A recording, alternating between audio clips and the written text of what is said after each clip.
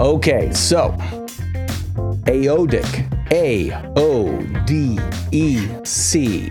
That is an acronym that we talked about a little bit last week, but I want to dive into each one of these points very specifically, not the way you do it typically with your clients, but the way that we can apply those same concepts to the idea of building and owning your personal brand and doing it in a way that you can be proud of, that will project you forward, but that will be truly based on a non-fiction version of who you are, what you do, and how you do it. Again, I'm speaking with Afra Smith, who, if you listen to last week's episode, you know is doing tremendous work with her business, The Melanin Project, which helps people, especially women and people of color, develop financial wellness. If you are financially unwell, it affects every aspect of your life, every relationship you have, both professionally and personal. But if you are financially well, you are well on your way to whatever you want, whatever your dream happens to be. So I know that you probably preach that in all over the place, but I want to take your AODEC concept set apart one at a time and apply them toward the concept of personal branding. So the first one, which is acknowledge. Can you talk us through what you mean by acknowledge? Yeah, so, acknowledge that you have an issue. That's the first step to healing anything, right? You have to first acknowledge that there is some kind of problem and that you actually need the help. And in order to get through something, you have to open up to somebody. You don't have to open up to the world, but you have to tell somebody that there's a problem, because that is the only way that you're going to get the knowledge that you need. We know the knowledge is the power. But in my mind, this mindset approach, this is the hardest step in AODEC. This was the hardest for me, and it's the hardest for most of my clients, because even when they're in the session with me, they know my story. They are still uncomfortable.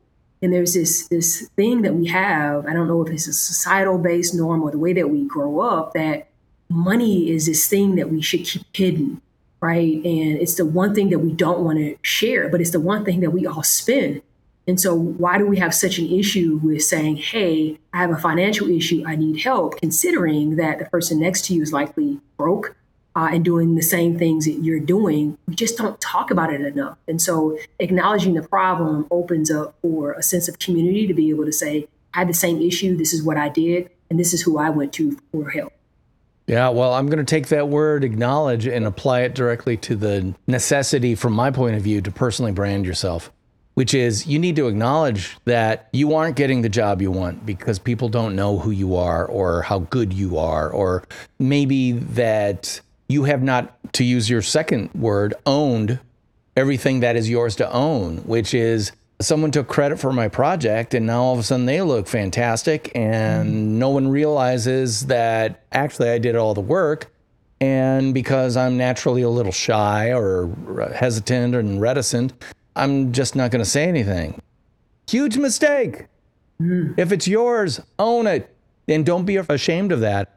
I know that you're a native of Madison, Wisconsin, and I'm located right outside Madison in Sun Prairie. We're from the upper Midwest, and one of the things upper Midwest people do is we keep our mouths shut, our heads down, and work until we die. And what a mistake that is. Yes. So the first thing you need to do is acknowledge that that is, in fact, a mistake that we make as human beings, especially those of us who like our deeds to prove who we are more than our mouths. Yes. Well, sometimes your mouth has to take credit for your deeds. So I love that concept of acknowledge. Let's all acknowledge we have a personal branding problem in that we don't have a personal brand. You're building your personal brand. Like, we have not talked, even though we're in the state of Wisconsin, we have not talked about the Green Bay Packers. We have not talked about the Wisconsin Badgers, the local university's big football team, Big Ten football team. We haven't talked about the weather. Why? Because we're in Wisconsin, we're suffering together. It's freezing out right now, I'll tell you that much. But we're not talking about these things because they're not in your personal brand set of things to talk about. They're not part of your niche. They're not part of my niche. What we are talking about is my niche, personal branding and taking credit for who you are, what you do, and how you do it. And we're talking about your niche, which is building financial literacy and financial wellness with people who desperately need it. guess what? We can talk about that stuff all day long and not talk about the stuff that takes us off topic, which kind of gets us a little bit to your D concept, which is develop selective hearing. I want to talk about that in depth because I need to hear more about developing selective hearing. What do you mean by that? It's constant. This is one of those constant things, even today in life, where people will tell you things. And I will tell you how I got caught up in payday loans is I was down in Texas. I was living in Dallas, Fort Worth for a while. And a close friend of mine said, hey, did you know you can go get payday loan and not pay them back? And I said, okay, where do they do that at? Again, being financially illiterate, not having an understanding, I just listened to that and I just took that for whatever it was. And so that's my analogy for not everyone around you is educated and is going to offer you what you need in the moment. You got to understand what your personal journey is and the goals that you set forth. And you have to be weary of the naysayers who are going to come in and offer a critique. And that critique is not for you. That critique may be based on their fear and where they are and what they can't do. So you have to make sure that you stay focused, you stay disciplined on whatever goals it is that you've established for yourself related to your financial health. And the minute you hear, let's take the trip, and I heard it, let's take the trip. You can pay that back later. You have the money, you can do it. That was also an indication that I was on the right journey and that people were noticing my evolution because I refused to take that trip. I refused to maybe meet friends for dinner. I actually lost some friends along this journey because I wasn't willing to give up what I needed to do to be successful. And so I just tuned people out. This is not their journey. This is my journey. And I'm owning everything that I said I needed to own. And a part of that is, you know what? I appreciate the feedback. Thank you. And it's just literally in one ear and out the other. But who I will listen to is a financial person who is already taking the steps. I'm following those same steps. I'm seeing positive changes that are happening in my life and the people that are now in my life. And so I just made a decision that this was always going to be a part of my life. And that's that emotional draw-in that you get from friends and family who mean well, but they don't understand because they're not on the journey. They're not on the walk with you. And so you have to be very careful because this will actually throw you off your path. That is so true. Developing selective hearing is a great way to talk about something that a lot of people talk about, especially in kind of the world I live in, which is imposter syndrome. I feel like I don't deserve to be here. I'm not as smart. I'm not as good. I'm not as witty. I'm not as brilliant. I'm just not as capable. Well, guess what? Who doesn't feel that way? Psychopaths and sociopaths. That's it. Everybody else feels that way. They look around the room and go, I shouldn't be in this room. But let's face it. Everybody in the room is saying the same thing. And, it used to be the old thing, if you're a public speaker and you're afraid of public speaking, just imagine everybody in your audience wearing just their underwear. I'm like, nah, that doesn't work for me. But I will say, just imagine everybody around you is saying the same thing right now to themselves that you're saying to yourself. Wow, they know more than me. Wow, they're better than me. Wow. I don't think I should be even in this room. Well, here's the thing. If you truly believe they're better than you, you have an opportunity to learn from them. If you need to listen more deeply because you're a little bit afraid that your ideas are half cooked, that's not a bad thing. Because what you're doing is you're testing your concepts yourself before they come out your mouth. That's not a bad thing. I have been in meetings, I'm telling you, I have been in meetings where, and I'm thinking about a very specific meeting when I was a younger copywriter, and there was this old senior copywriter who looked like then what I look like now, with the gray beard and stuff like that. And he would just sit there with his arms crossed while everyone else is throwing ideas out right and left. And half of them are terrible. Half of them are maybe, whatever. And then all of a sudden, after a couple hours of, quote, brainstorming, he'd open his mouth, say one phrase, every head in the room would turn to him and go, wow, that's brilliant. What I learned from him was stronger words are better than more words, or stronger conceptual ideas are better than just a plurality of words, a multiplicity of words.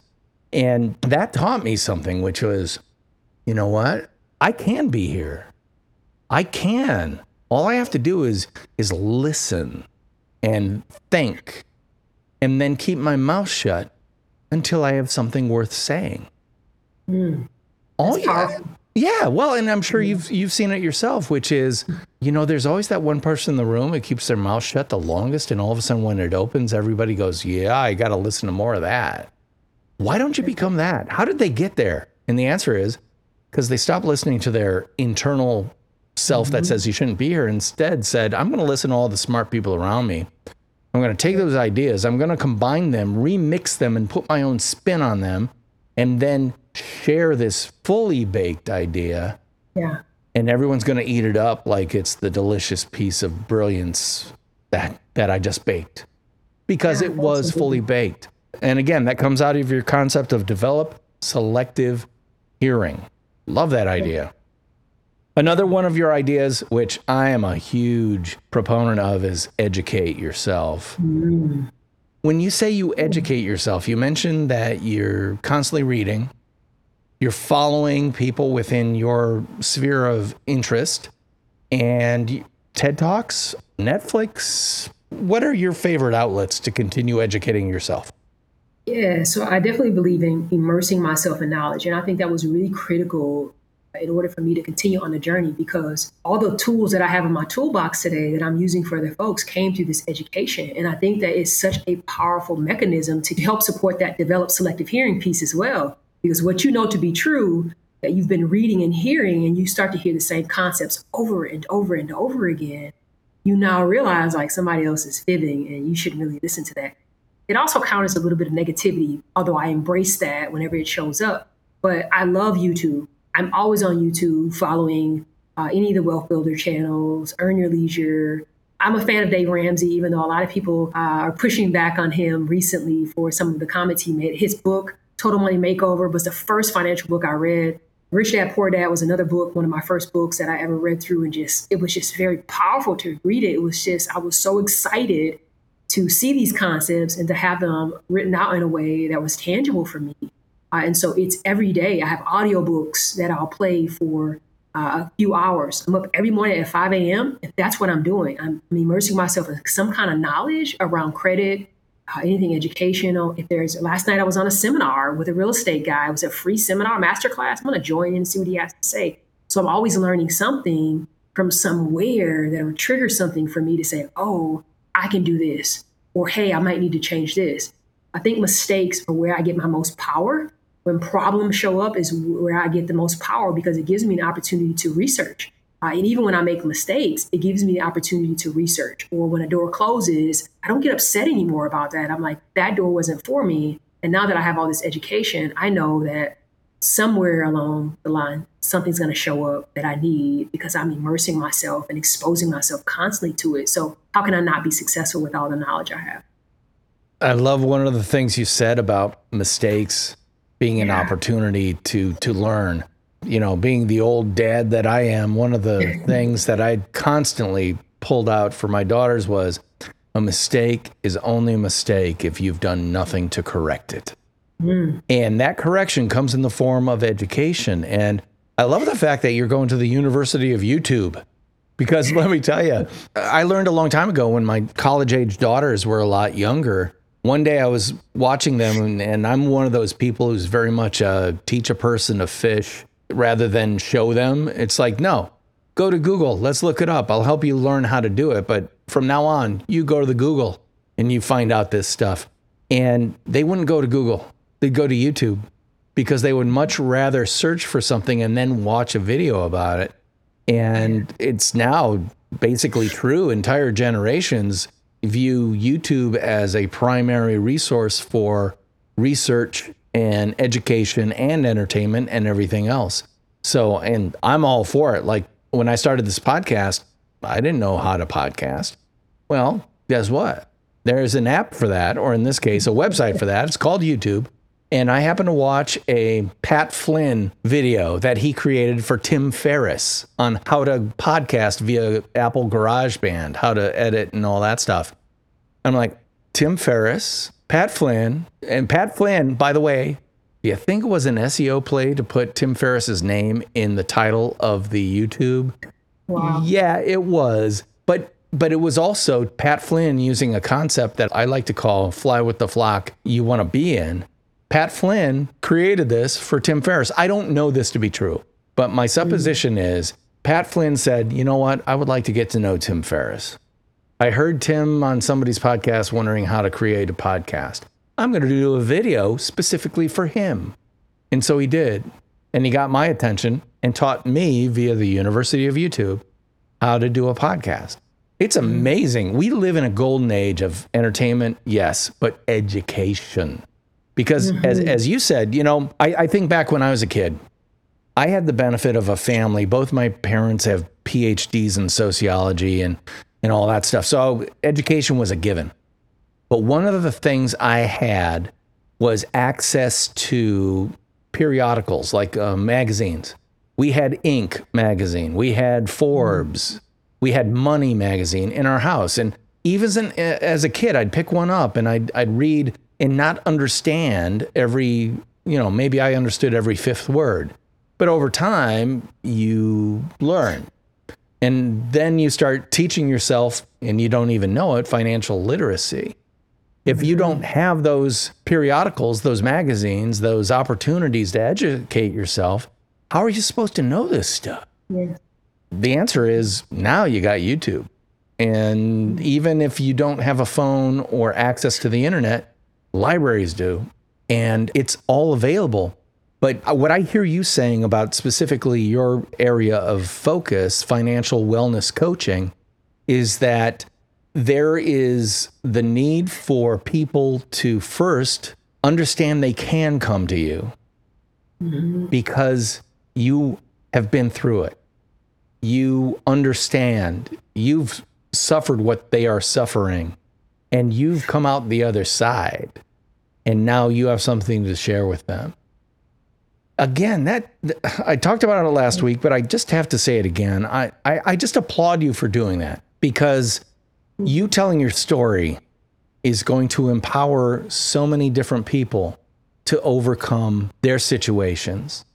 But the other part of it, it's not just altruistic. The other part of it is it's now created a business for you that you will be able to build into an empire of some size. I mean, I'm guessing you may be a fan of someone like Susie Orman, who, yes, you know, if you know her story, she was a waitress who had no money, had no idea how you make money, and now she's a gazillionaire with an empire of her own. Yes. I mean, how does this happen? Well, it starts by acknowledging you have a problem. Talk us very quickly through again. AODEC, AODEC. What does that stand for? AODEC, acknowledge that you have a problem. Own your behaviors. Develop selective hearing. Educate yourself. And celebrate you. You know, walk in healing. That's what it's about. It's about walking in healing. It's a mindset. It's a constant battle to tell yourself you belong, you're okay, you're worthy, you're deserved. Once you become exposed to the knowledge you need, you become accountable. What you're not exposed to, you're not accountable for. But once you do become exposed, you are accountable.